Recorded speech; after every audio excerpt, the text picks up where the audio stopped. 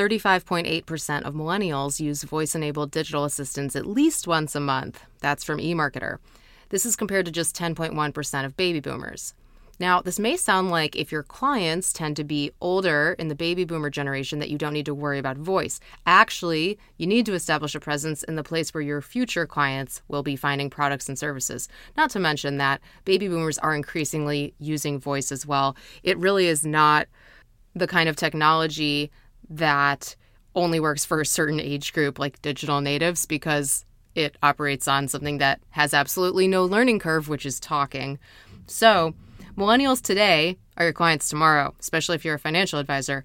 They're on voice. And what Katie McMahon from SoundHound calls Generation V, V for voice, are the kids growing up right now. They flat out expect voice interaction. They'll think something is broken if that machine doesn't have voice-enabled inputs. So think about your company long term. You need to start today if you want to succeed tomorrow, because the mediums are changing.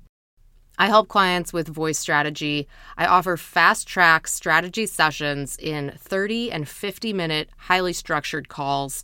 We will answer your questions and create an actionable plan. I've had clients call in for this, and they are so pleased with how much we get done in so little time. It's a great value. So I only have a few of these slots available each month, but you can grab yours at emilybinder.com/call. That's emilybinder.com/call.